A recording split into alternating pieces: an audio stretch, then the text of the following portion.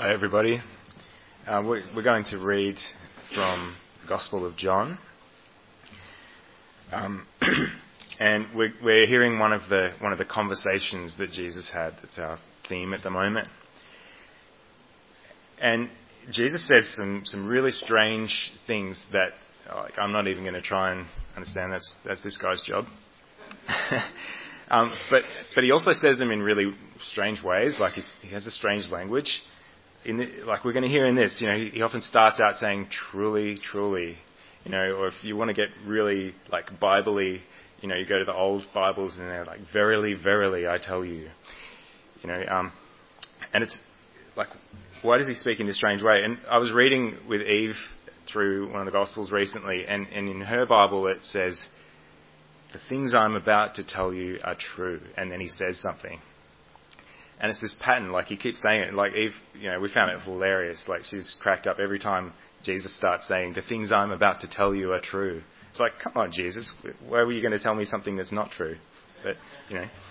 But it's a pattern, and our ears should prick up whenever Jesus is about to tell us something true, because this is more than just a fact. Like he's going to get into some deep truth about who we are, about who God is. So, just let your ears prick up when you hear this "truly, truly," because there's something important about to come. We might not get it straight away, but just be open to letting it sink in. Now there was a man of the Pharisees named Nicodemus, a ruler of the Jews.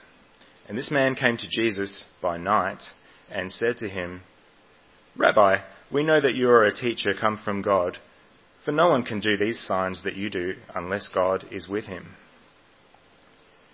Jesus answered him, "Truly, truly I say to you, unless one is born again, he cannot see the kingdom of God." Nicodemus said to him, "How can a man be born when he is old? Can he enter a second time into his mother's womb and be born?" Jesus answered, "Truly, truly I say to you, unless one is born of water and the Spirit, he cannot enter the kingdom of God. That which is born of the flesh is flesh, and that which is born of the Spirit is spirit. Do not marvel that I said to you, you must be born again. The wind blows where it wishes. You hear its sound, but you do not know where it comes from or where it goes.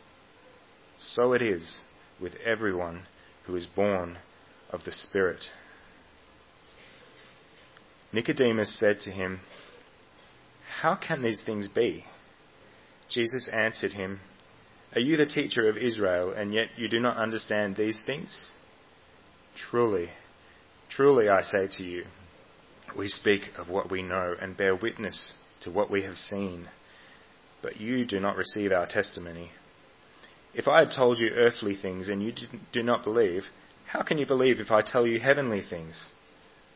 No one has ascended into heaven except he who descended from heaven, the Son of Man. And as Moses lifted up the serpent in the wilderness, so must the Son of Man be lifted up, that whoever believes in him may have eternal life." These are the words of Jesus, the word of God.